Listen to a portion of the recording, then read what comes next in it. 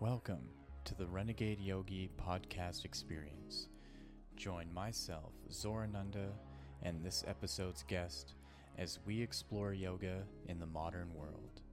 Prepare yourself as we will experience yoga like never before.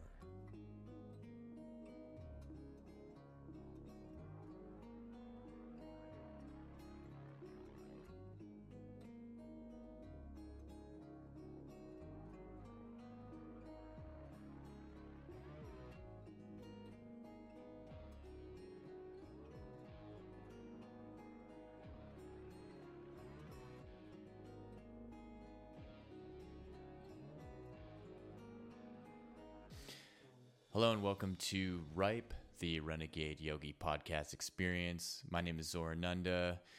Before I go into this episode with Mark Steeves, I just want to talk about the special day it is today. And when you're listening to this, the time will have gone past, but that's okay. Today is Guru Purnima. And essentially what that is in the yogic tradition is the celebration of Adinath Yogi or Shiva, the original yogi. And it's typically this time of year on the full moon or right after the full moon. And the significance is to recognize that yoga has continued on for thousands of years because of this significant character in the mythology of yoga.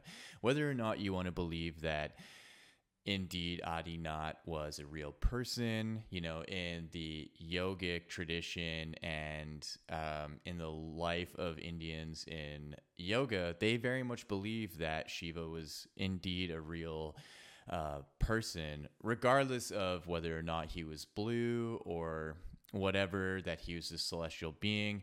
But when you look into people like Yogi Raj, Satgurunath, Siddhanath, in his book, Babaji, the Lightning Standing Still, he very much goes into great detail of historical accounts of how and why Adinath, the Param Guru of all sadhus, of all gurus, of all swamis, the avatara that is beyond all, that is complete in all there is. There's a mantra, the Purnima mantra, that, if I can remember it correctly, Om Purnamida Purnamidad Purnamadachayate Purnasya Purnamadaya Purnamade.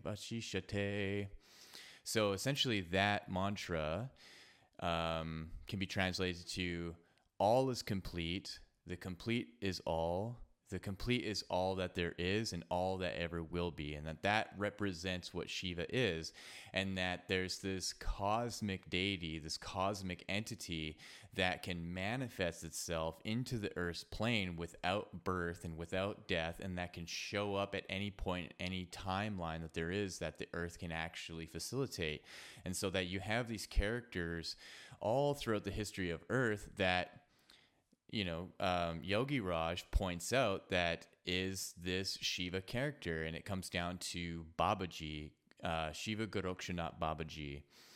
And so today is the celebration of this being, and it also marks a really interesting anniversary for myself too. So as you may or may not know, I have Shiva tattooed on my arm completely.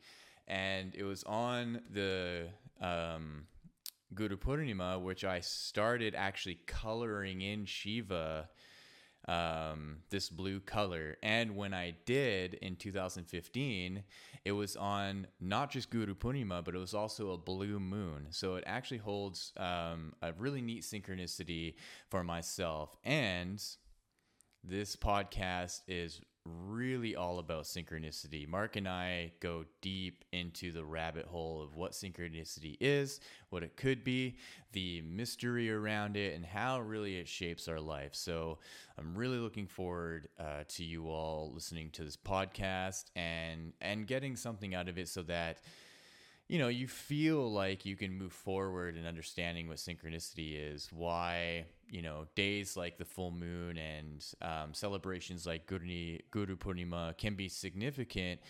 whether or not you're from India, and that how you can go about ritualizing your life in a significant way, and that the synchronicities can actually flow through you from divinity to others. So, hope you enjoy this podcast. Thank you for listening, and let's get on with it. All right, welcome everybody to Ripe, the Renegade Yogi podcast experience. Of course, my name is Zorananda. I'm here with a great friend of mine, a great guest. His name is Mark Steeves. He is the host and creator of My Family Thinks I'm Crazy. He's got a new project called Scene, all about synchronicity. And I'm stoked to talk about him.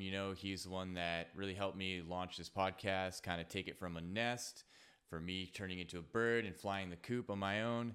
So here we go. Let's have a great conversation and talk about everything yoga, everything synchronicity, everything about life. So welcome, dude. Thanks for having me back. It's a pleasure to be here, and yeah, I'm really stoked that you've gotten this far. Like I said, most people don't even get past, you know, the conversation about starting a podcast, and here we are. A couple months later, you got a bunch of episodes down. You got the hang of it. You're using OBS. I mean, come on, Yogi. You're a full blown renegade, just like I told you the first time we talked. So I'm happy to be here and have this conversation, man. Yeah, man, it's quite the process. Like, I'm already doing so much in my life of having a full-time job, being a musician. I'm just wrapping up an album and podcasting. So, there's this part of me that really obsesses with needing things to go in a certain way. And I found with just uploading and putting things that I just let it go out there, right? Like, because I see on Transistor, where, the platform that we're using, that there's, I don't know, like 7 different kind of streaming services it goes up onto. And yeah, I just put it up and I just watch slowly the count of listeners. And, you know, seeing the numbers that you share on your social media, and how just from you starting in October to now getting, up to like close to like 40,000 downloads, and how you shared just the other day that one of your episodes had like 1,200 downloads, and that it's like a record for you. And that's just so inspiring, because you're just doing a similar thing where you're just like uploading it, and it's gaining traction through how the platform is. And of course, you've had the help with Sam, and you've been on other podcasts that really help kind of like bring in listeners. And that's just kind of the next phase of what I'm looking at. But then I just take it one day at a time, one episode at a time. And I get people who message me and they're like, man, I really loved this episode. And it may not be a whole gang of people, maybe a few people, but it's just so satisfying to know that, some of the conversations that I'm having and information that I'm putting out there is helpful to someone, right? Especially yoga related stuff, because there's just so much out there. And it's been a really fun process. So yeah, man.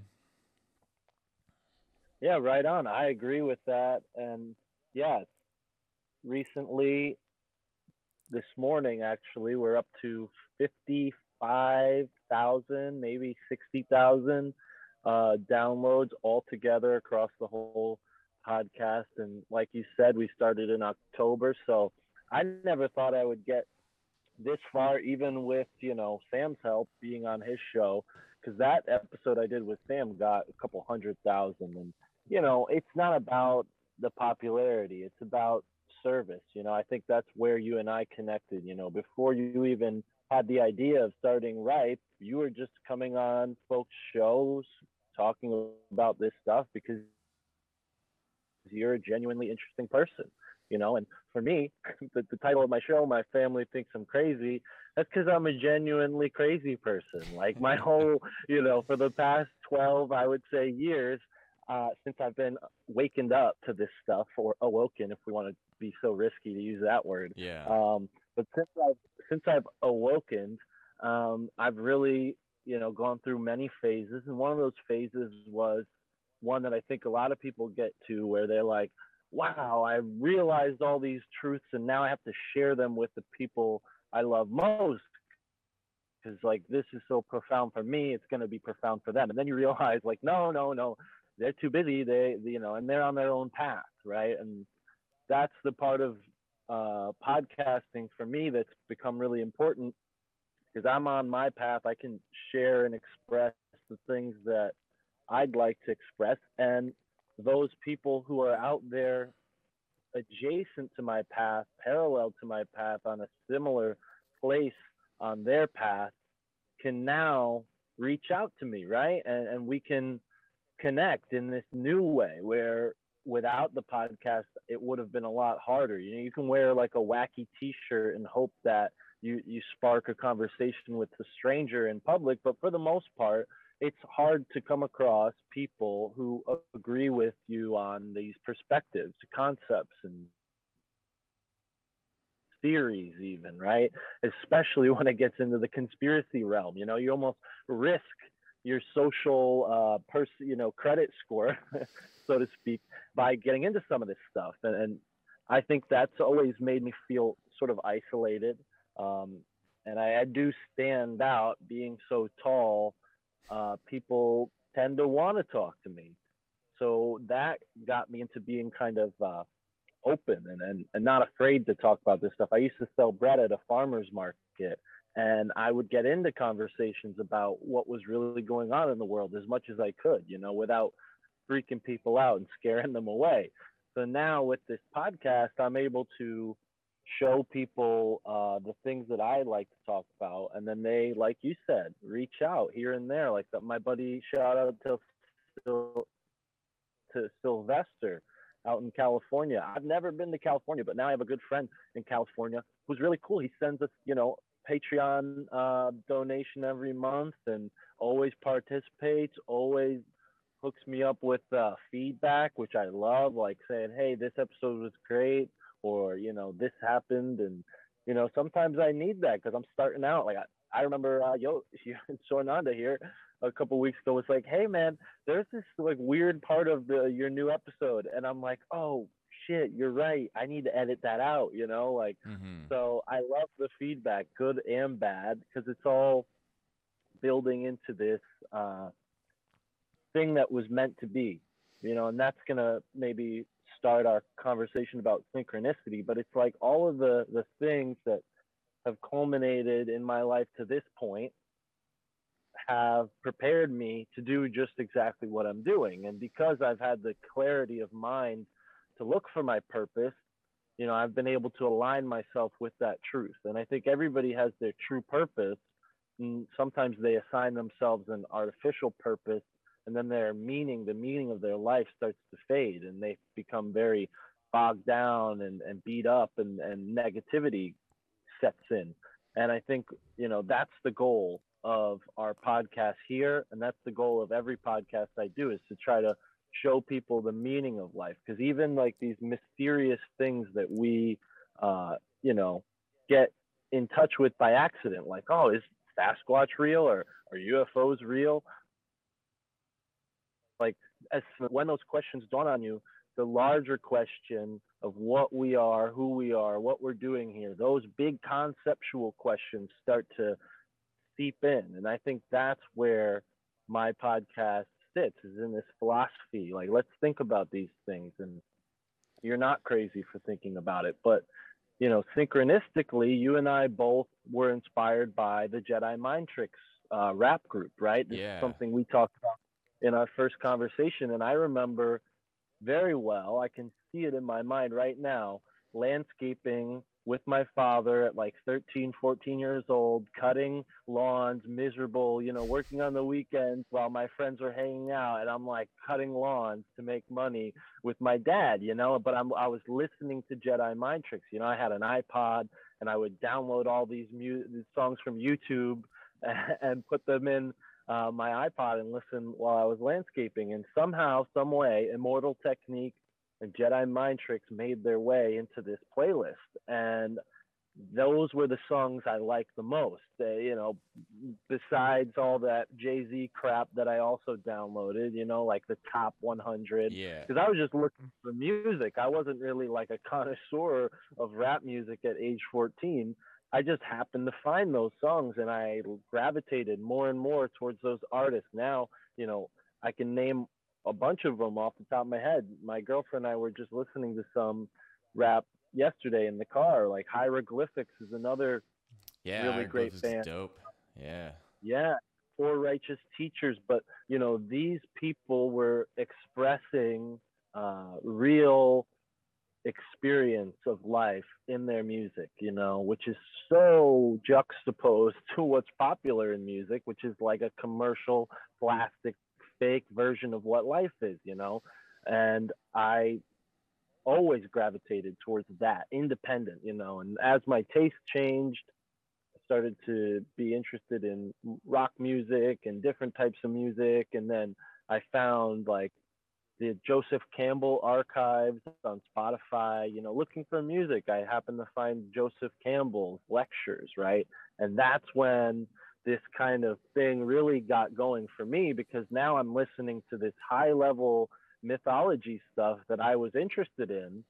And, I got to tell people like when it comes to, the podcasting thing, like it's synchronistic the reasons why I'm speaking like this. It's not because I've done all this research and like, come on over here and pat me on the back and tell me how smart I am. It's like, no, no, no. All of this stuff has come into my life for a reason to be able to share it with you. It's not a matter of ego. And I'll explain why I'm bringing that up because when I was listening to the Joseph Campbell lectures, I wasn't taking notes. I wasn't in a classroom.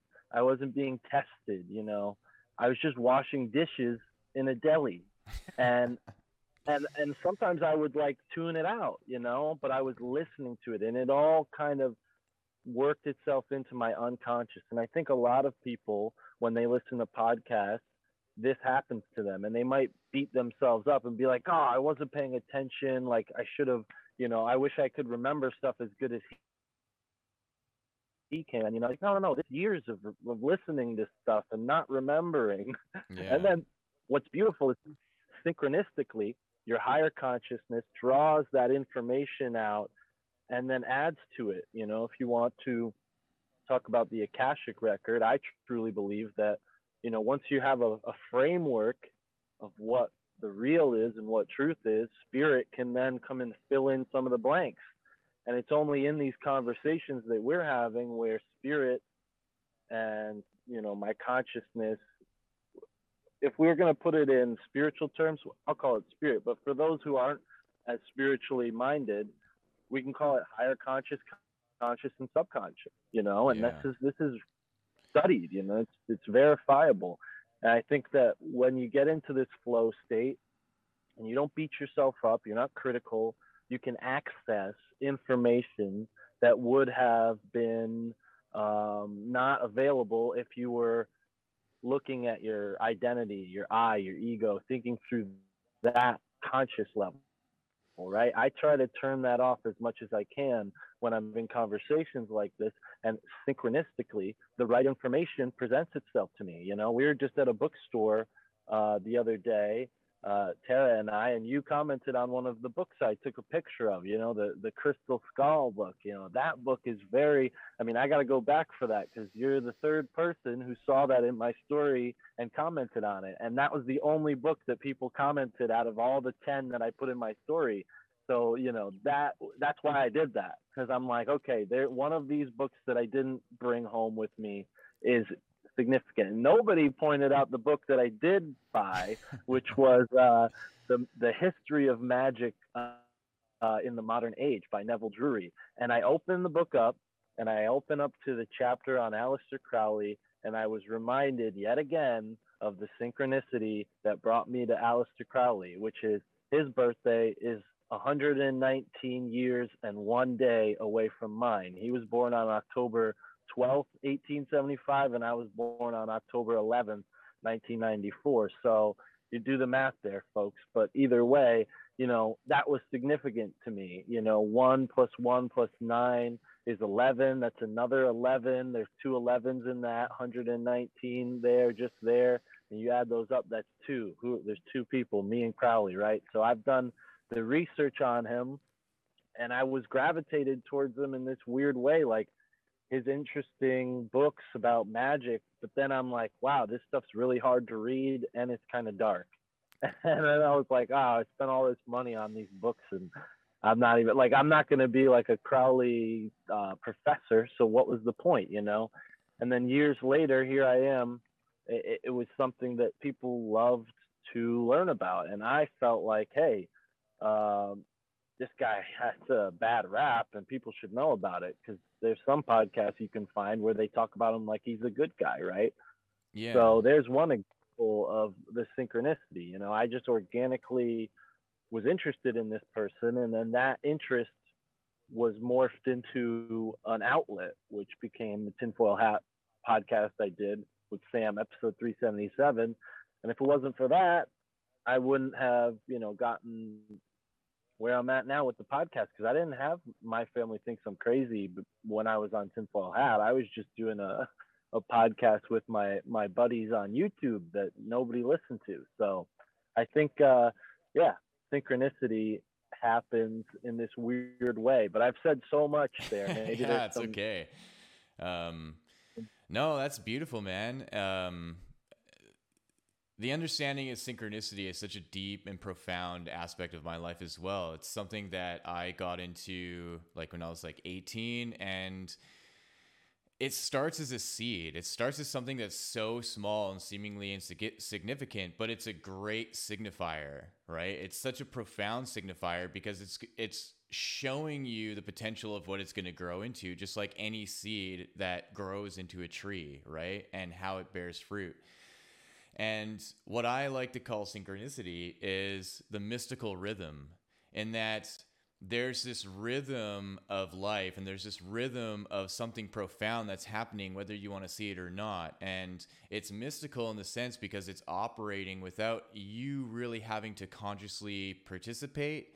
And it's going to show you the significance of it in a step-by-step process. And that it's mystical, where there's an operation to it that you don't really have any idea of how it came about, where it's going, or how it's going to end, or whether it's going to end, right? So the idea of just following that rhythm like it's music, right? That you're adding a melody to it, and that your life and your participation and your consciousness with it is this harmonization with something. And like you were saying earlier, with the kind of like negative spiral that people can go into, that is also a synchronicity, and that it's a polarity. It's something to be aware of so that you can make significant changes in your life, so that the synchronicities can be seeds that you plant that go towards something that's a creative process that becomes profound, right? So like your podcast, like this podcast, and even just to the day-to-day interactions that you have with people and the impacts that you can make in a small way or a greater way in others' lives, right? So just how, like back in last September when I first messaged Sam's like Zero podcast, little did I know that I was talking to you, right? And how that was that little seed that has now grown into the conversation that we're having now. And where it's going to go, we may not have the foresight in what's going to happen in a few years, but then we can have just the knowing and the confidence that the friendship that's growing, that is the tree, that the fruit it's going to bear is going to be beneficial for not only us but for others as well, right? Because like that Sylvester dude, he does the same thing for me. Like he's the one that comments. Like yesterday, I posted my like newest episode about Anahata, and I just told all these stories about these profound experiences I had with my heart. And he messaged me and was like, dude, that episode was so good. And I talked about this experience that I had going into my heart and healing a lot of just past hurt and trauma that I had through my mother, just like things that I did as a child, right? And he was like, man, it's my mom's birthday today, and you just inspired me to just level up what I want to do to show her how much I love her. And that, to me, is like the great signifier of how you can impact someone's life, even if it's just one person's life. And that's something that I learned from The Law of One, the raw material, reading it years ago, right? Because Don Elkins would ask Ra, like, is this channeling, is this work going to reach like millions of people, right? And Ra was like, even if it only reaches one person, you've done your job, right? That's because one is all, right? That's there's a mantra, the Purnima mantra, which essentially says the complete is all and all is complete, right? And so there's satisfaction in like a soul level that where you can help one person's life, then you get a sense of that joy and that completeness of all that there is in connectivity of all the people just from that, right? And that's what inspires me to go into yoga and to be a yogi, right? So the process for me has always just been patience, right? Because I have a tendency to want to put things out and be like, holy shit, like this stuff is good. Why isn't more people, watching it or whatever? And it's a trusting the process of that mystical rhythm, that the operation behind it, my conscious mind, my left brain will have no comprehension of how that works. And I just got to trust that the higher mind is taking care of it. Right. And just like my like deep desire to be on tinfoil hat, and just like waiting patiently to do it and wondering if I ever will. And, my higher mind just goes, sit back, relax, just chill, what happens, happens. And, we are taking care of you as best as we can, Absolutely, yeah. And I mean, look at you, Yogi. You're a rock star. I think that with the right manifestation, you'll be in the place to to do all those things and more. You're already talking to the guy who books for tinfoil hat. So Yeah. I think the higher mind has guided you into the right place. But yeah, I definitely, yeah, I resonate with the connectivity.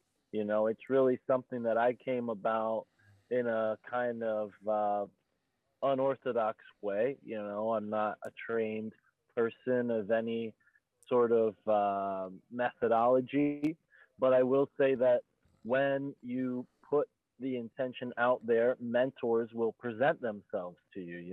And for me, before I ever found podcasting, there were several people that presented themselves as mentors, and books as well, if you have the instinct to read.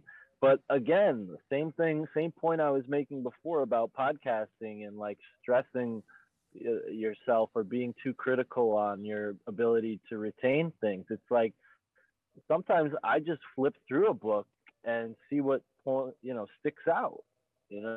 Not every book is meant to be read front to back. Sometimes you pick up a book and it has just like one paragraph that can change your life, or like, and for me, that there's a bunch of books that I have that I've probably only read the first few chapters, but that was enough.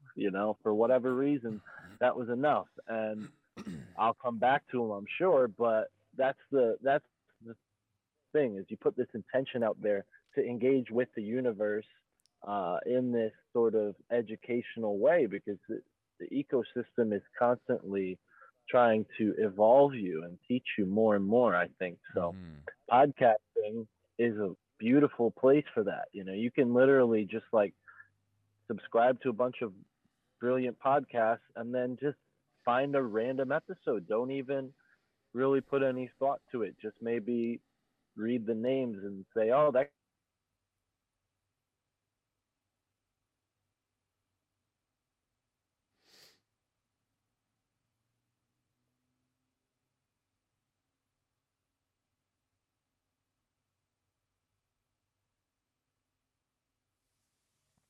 and I'm sure Ripe is doing the same thing for people, and it's just a matter of time because it's out there, my man. Yeah, and I was thinking just yesterday this idea of being like an expert in something and how it's stigmatized around higher education. And I was like, you know what? You can have an expertise and you can be an expert in something because it's your passion and you've spent enough time within it, right? And it has nothing to do whether or not you're paying thousands of dollars into a university. And who's to say who's an expert, especially nowadays through social media and all the misinformation and bullshit? Like, like for yourself, like you can be an expert on synchronicity just because of how you lived your life and how you've curtailed the way that you really navigate it. Just like you're saying, like you can pick up all these books, and the way that your expertise on synchronicity is that you're just looking at exactly what is going to be within that book that's going to give you that continued like flow of finding the synchronicities. So you look into it and you read a couple chapters and you're like, yeah, that's exactly what I needed. And then the next day on your podcast, you end up bringing up that topic because it just comes out naturally, right? And then it ends up just creating a web between all your other listeners, and they're like, holy shit, like that's what I was thinking about the other day. Or they end up getting the book and it ends up helping them. And yeah, so I think the passion involved with really following your intuition on what it is you love to do and why you love to do it is what's going to bring in the people that are going to help boost you up in that realm. And I think that's why we also get information and we bring people in that are on the darker side, like why is it that Aleister Crowley keeps coming up into your life, right? That there's a signifier there and that there's something to learn from that in what not to do and how to navigate a realm that we're all in because of this polarity of like good and evil, light and dark, that it's this idea of like knowing your enemy, right? And it's going to shed light on who you are as well. And that it comes down to just being information. And then when you provide what you're passionate about and the information that you're giving out, then you're well equipped to deal with the synchronicities that we are just unconscious about, that want to bring us down and that they want to halt us, they want to stop us. And then we can be reminded, you know what?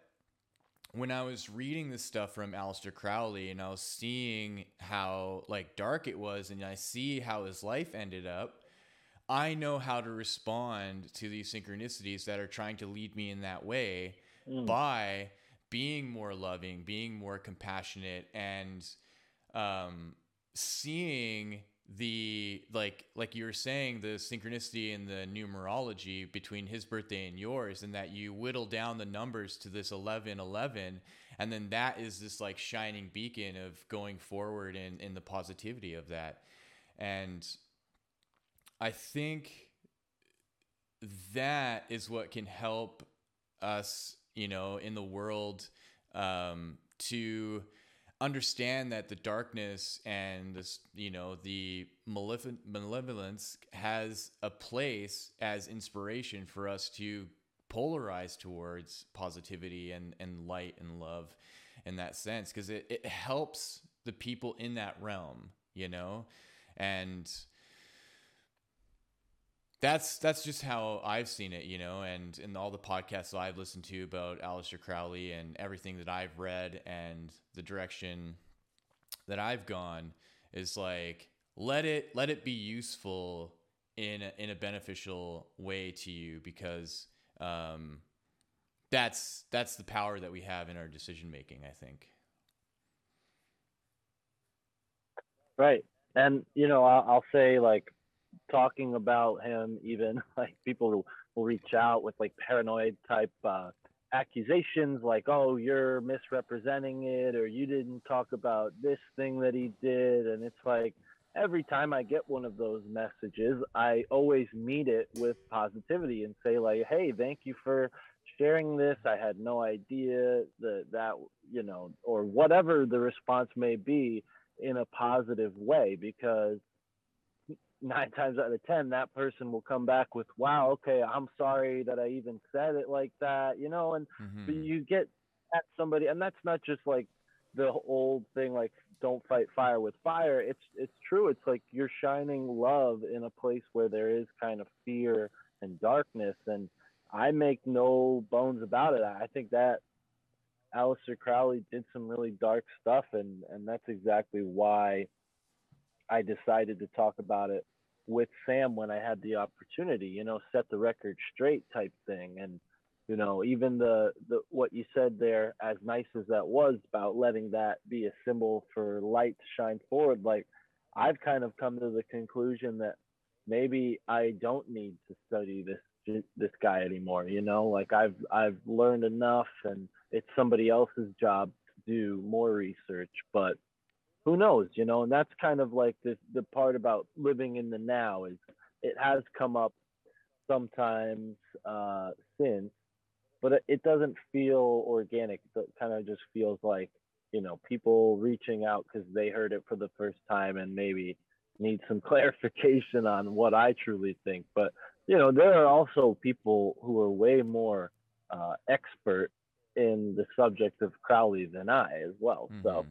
thank you again. I mean, calling me or saying that there could be an expert of synchronicity, I never thought of that until just now, and I like that. I think you're absolutely right. What is an expert? Somebody who experiences something enough to be completely knowledgeable about it. I mean, that's all it is. So I think that that's definitely the direction I'm going in, and that's why we've started this project, my girlfriend and I, the synchromistic exploration in the ever expanding now, or the synchromistic experiment in the ever expanding now. Man, that's so Either great. way. I love that name. It's so good. Thank you. Yeah, and Yeah. the acronym SEEN, see what there is to be seen, and come behind the scenes with us. This all these different sort of word magic things that you can get into. But I definitely would like to have you on for an episode of SEEN. Maybe we can even turn this into an episode of SEEN and like a Man, swapcast. speaking of synchronicity and how like thought waves are, I was just thinking about that. I was like, hey man, this can be like what is it called? Just like a dual cast or whatever. Like, yeah, where you share this one on yours too. Yeah, totally. Um, and Right on. I was just thinking about, you know, there's a lot of power in magic, obviously, and synchronicity, and um, you know, the idea of Aleister Crowley and why it's so appealing is the stories and the myth around how powerful he was, right? And like and people want to emulate that, and they want to try to go out into the world and make an impact for themselves emulating this power. But there's an experience that I had maybe like 10 years ago now that really showed me the power of someone who is very discreet, and um, not very well known at all, but is very spiritually advanced. It was this qigong master named Michael Shen. He was like, at the time, I think he's already passed away, but at the time he was like probably in his 80s. And my friend Chris and I did a qigong workshop with him, and I just remember like at near the end of the workshop, because we were doing the qigong practice, and he turned off the lights, and he's like, okay, just like do the practice, and then stand still. And then he was going around, and he walked up behind me, and he put his hand on my lower back, and his hand started shaking, and I felt this straight up power come out of his hand into my lower back, and this like immense heat, it like grabbed my lower back and just like vibrated, and it got super hot, and it just dispersed throughout my body. And then he put his hand on my shoulder and went to my ear, and he's like, now do something with it, and walked away. And I was just like, holy shit. Like, what the fuck was that? And it was just so visceral and so real. And that to me is really what like the power of magic and energy is where you can be someone where the world doesn't even know about you, and you're just going around doing these little workshops. You know, you have someone that's helping facilitate it, and you'll just naturally be drawn to someone that you see will actually be able to take in what this is. And then there's going to be this divine intervention of the synchronicity where the higher minds meet, and beyond what you know, I've already had a communication of like, yeah, we're going to be able to do this through, where the idea that you need to emulate someone who is trying to be so flashy and trying to like prove that there's something so powerful. I think that's like the power of illusion and the like manipulation of that energy. And so that's what inspires me to act in a similar way, right? Where I can be this conduit to bestow, like, not to that extent. I mean, I don't at all have that ability. That was freaking like intense, right? But that is in me as something, even a fragment that I can share with people and to inspire, so that they feel that little bit of fire in them, so that they can go out and make a positive impact. And I was thinking earlier, you know, because like me, you know, you have a, you know, like a library of books. I think your collection is probably 4 times as large as mine. But there comes a point where, whether you've read them or not, there's like an assimilation of the like the presence of it. And there's a point where you will be able to stream this information, and that, I think, is what creates a kind of expertise, right? Where it's in your subconscious, and you don't have to try to regurgitate anything, and you are allowing yourself to just flow this information, and it's just naturally going to be impactful, right? Right. And this is why, you know, the study of secret societies and the occult and people like Crowley, that's why, you know, this conversation might seem like it's like a self-improvement type thing, because listen, folks, when you go into this conspiracy realm, that's what everybody is doing. They're trying to, you know, change their consciousness to be a more powerful presence in their environment, you know, and to impose their will on their surroundings. And I think the reason why you know that seems like evil and scary is because the will unchecked by the heart can do some pretty terrible things. Mm. So the approach that you've taken through yoga, where you're strengthening your body, you're strengthening your chakras, you're strengthening your heart and your mind, this is the true approach. And I think the two roads kind of meet at a crossroads where some people approach this type of cult self-improvement from the secret society way, and some people approach it from like the spiritual way, but it's all the same. It's just person to person, just like this qigong master taught you something and actually showed you the power of your energy. For me, that was my mentor Amos, who showed me the power of his voice when he would stand in front of the Skull and Bones tomb in New Haven on High Street and scream Geronimo's name in honor of Geronimo, whose skull and bones are actually in that tomb, rightfully so. And from there, I've had moments in solitude and now with my partner where we've used our voice to feel that energy that you're describing with the qigong master. I think anybody can find their own practice. Something that kind of came from for me was the Carlos Castaneda book, and he's talking to Don Juan for the majority of the book, but in some parts Don Juan's like, well, you should learn from these other masters instead of me first. So he takes him to a guy who's like powers the ability to dance, and he's like dancing. And for me, I'm like, dancing? Like, I wasn't reading the book to learn about dancing, like this was Mm-hmm. so far fetched for me especially at the age of like 17, 18. Like the last thing I want to do is dance. So, but that now dawning on me is like, yeah, everybody has a different archetype. Everybody has different skills that they're predisposed to, right? Back to our purpose, our actual purpose. And for some, that could be qigong and moving this air, or moving your body with the rhythm of water.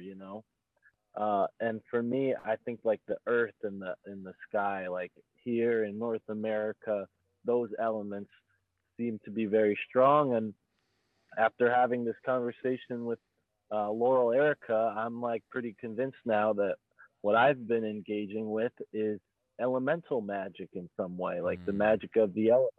So this is all new to me, but in a synchronistic way, it's come up many times in my life. And here I am in this very mystical, natural place in this part of the state where I have more nature around me than I do the technosphere, the artificial matrix that I was kind of born into, living in a suburb and then going to community college in a city, driving along one of the busiest highways in the United States that cuts right through my hometown.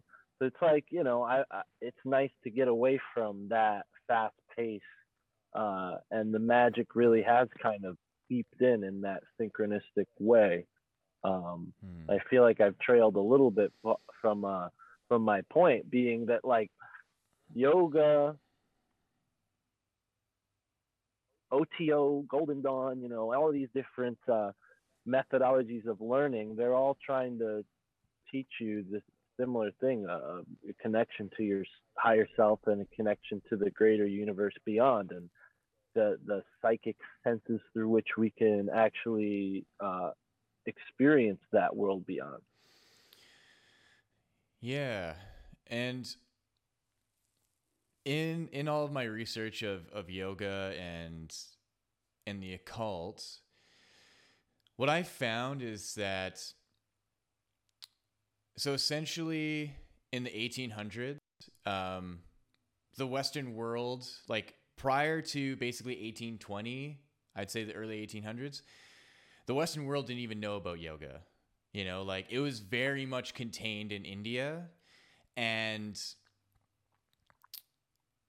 what started happening is you have people like Madame Blavatsky, you have Charles Webster Leadbeater, you have Aleister Crowley, you have Alice A. Bailey, and a whole host of others who essentially started to go into India to specifically try to find yogis. And the thing that essentially happened was that most of them couldn't find any yogis because they were still hidden. They were still in the Himalayas. They're still in the jungles. And the extent that they could bring yoga back into the West was just through the literature that they can find. Until a person, and I have a picture of him right here. This is one of my teachers. Let's see, Swami Vivekananda. So he was the first yogi to come to America in the mid 1800s to teach about Raja Yoga. And then the next was Paramahansa Yogananda. So the comparison that I made is that the occult practitioners were former kind of like Catholic Church, whatever their priests or bishops or whatever they're part of the Catholic Church, that left and started like theologian societies like the OTO and the Golden Dawn, and there's like Lucifer Publishing in the States, you know. The missing element was the actual yoga practice. So these occult practitioners, when they took the information, they didn't actually have access to the full practice that these sadhus and these gurus and these yogis had. And so what you naturally have is a kind of diluted sense of what connecting to divinity is. And I think this is important. I think that's why the teachings of these people were like co-opted and then manipulated into a kind of darkness, because the strong physical practice and the pranayama and the meditations actually creates a protection to create a kind of barrier from that manipulation, because you are creating a clear channel into divinity. And so when you absorb and surrender yourself into your greatest higher self, there cannot be a capacity for any manipulation, because your higher self is in a state of pure bliss and love and healing, right? And so if you aren't doing the practices to connect yourself to that, you are naturally going to slip into a manipulation of trauma-based practices and manipulation. And this is actually something that I wrote down earlier to get into, and why yoga is actually so deeply ingrained with healing, because your divinity and your higher self is perpetually in a state of healing. That's what they've mastered themselves into, right? And so when you do the practice and you dedicate yourself to it, you're dedicating yourself to your higher self that is always healing all the time. There's no room at all anymore. There's no comprehension for any kind of trauma.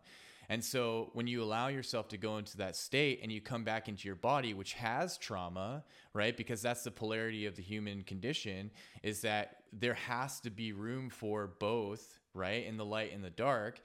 And so you address your trauma through the connection that you have with your higher self and the healing capacity that it has for assessing it. And that's why what can be more beneficial is looking into the originators of bringing the yoga system to the West. So someone like Swami Vivekananda or Paramahansa Yogananda and so on, where then you can see that the information from the occultists are naturally kind of twisted. It's naturally geared towards their own self-preservation, and you got to think about the time, right? This is 1800s. This is at a time where there's very deep suppression from the Catholic Church, especially sexually, right? So one example is Charles Webster Leadbeater. So he actually is the first person to write the book about chakras in the West. So everything we know about the chakras in the West comes from him. So why we call it why we have something called the spleen chakra. Like, there is no spleen chakra in the yoga system. you know? But when you read his book, he omits Svadhisthana, which is like the actual chakra for sexual energy and creativity and passion. He completely omits it, and he has an asterisk, and he states in his footnote, I have omitted this chakra because it is, in my opinion, the most dangerous chakra, just like how the ancient Egyptians thought. But then I thought about it, I was like, that's just your opinion. Like that's not based on actually any like practice of it.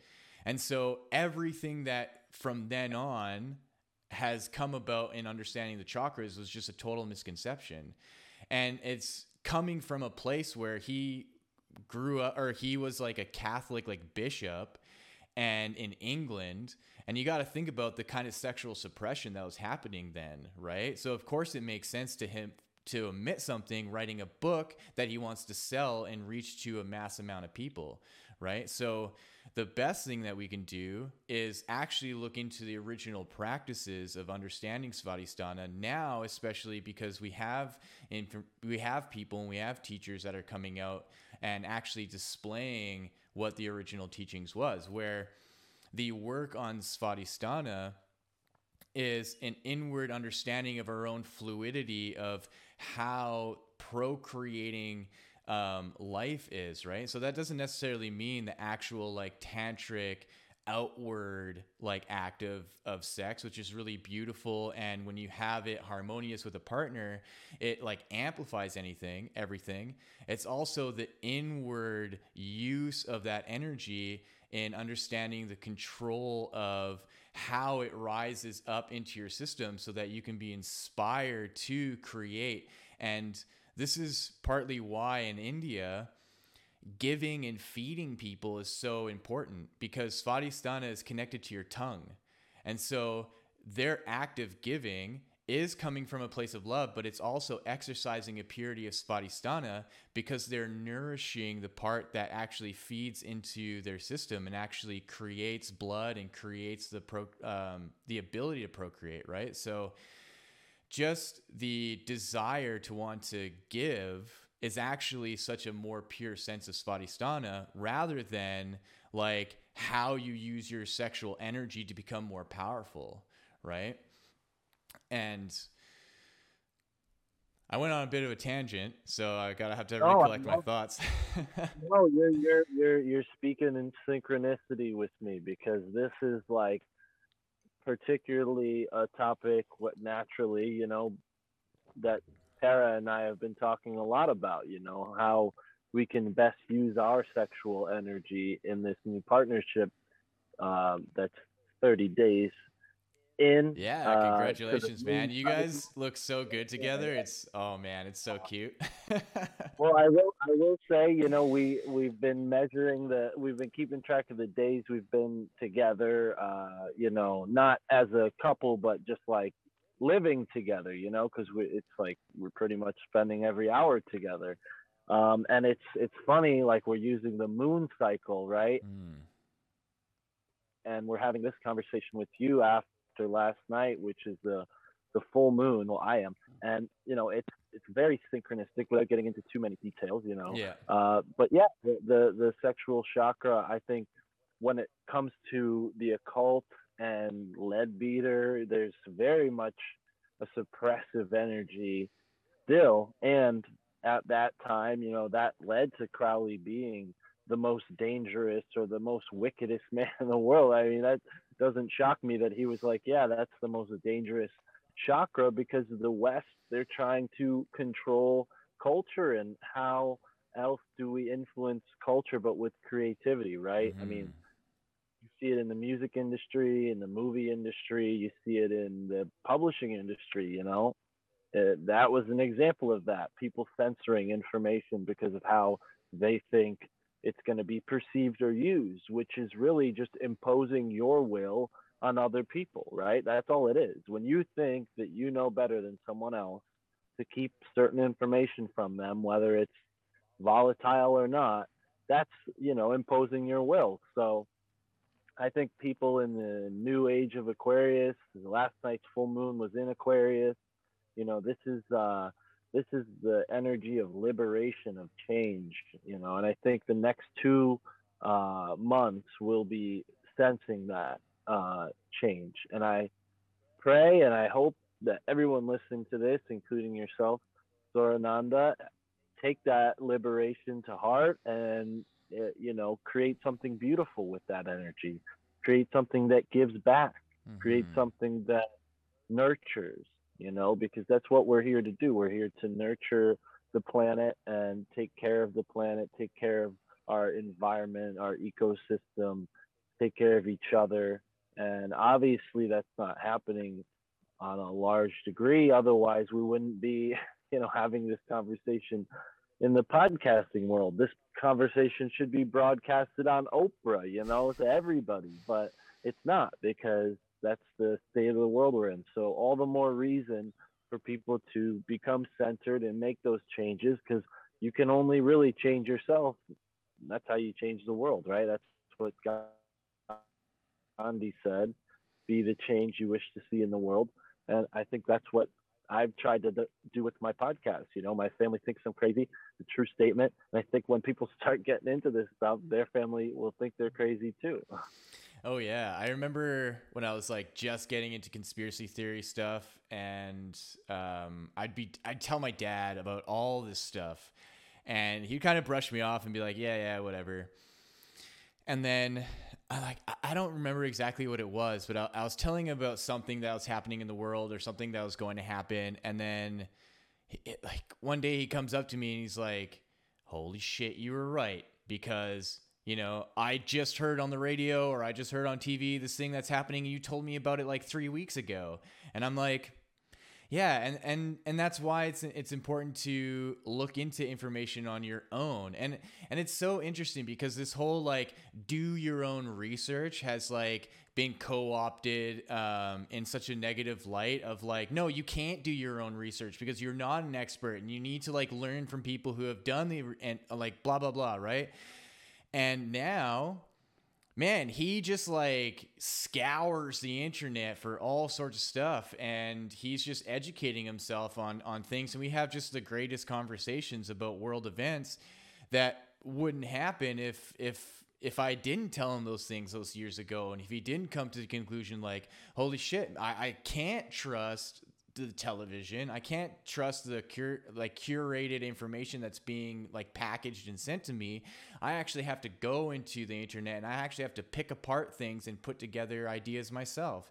And that is what's I think is just so powerful about the internet. And it's something that even has allowed me to come to conclusions about history and about the state of the world, where I'll watch a video from one person, I'll watch a video from another person and another person and another person, and I string it together and I say like, holy shit, it could be possible that there's something like Tataria, there's something like an erased history of the fact that the cities that we live in already existed, and that the colonizers, that the royalty, they knew about it and they sent people over to take over, and that's what Freemasonry is. That it's literally free building, that they came in and they took what was there and they rebuilt it, and they have their whole society that runs it. Like the city that I live in, Edmonton, like no one knows this. It was created by 532-degree Freemasons. And one of them is a man named Alexander Cameron Rutherford. And he created the University of Alberta. He was the first premier of Alberta. And there's this fucking creepy statue on the University of Alberta campus of this guy in a robe, and Alexander Charles Cameron Rutherford on his knees holding the guy's hand, and the guy's hand's like this. And it's like, like what the fuck is that? And so it's important to really get into all these like different all this different information to string it together to paint a picture so you can come to a conclusion for yourself of what could possibly make sense.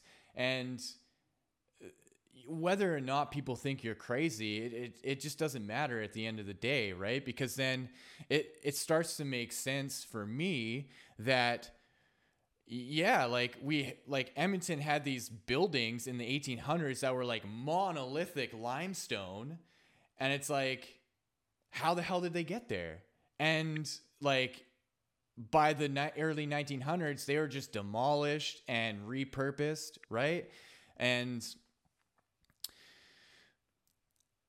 so when you look at all that curated information and how it's packaged together for us, it starts to really make sense that that's just been happening from the beginning. And that's a tactic, right? Especially at a time in the 1800s where, like, you can have a newspaper that tells people about something and they'll have no idea that it's completely fabricated, right? And they just go with it.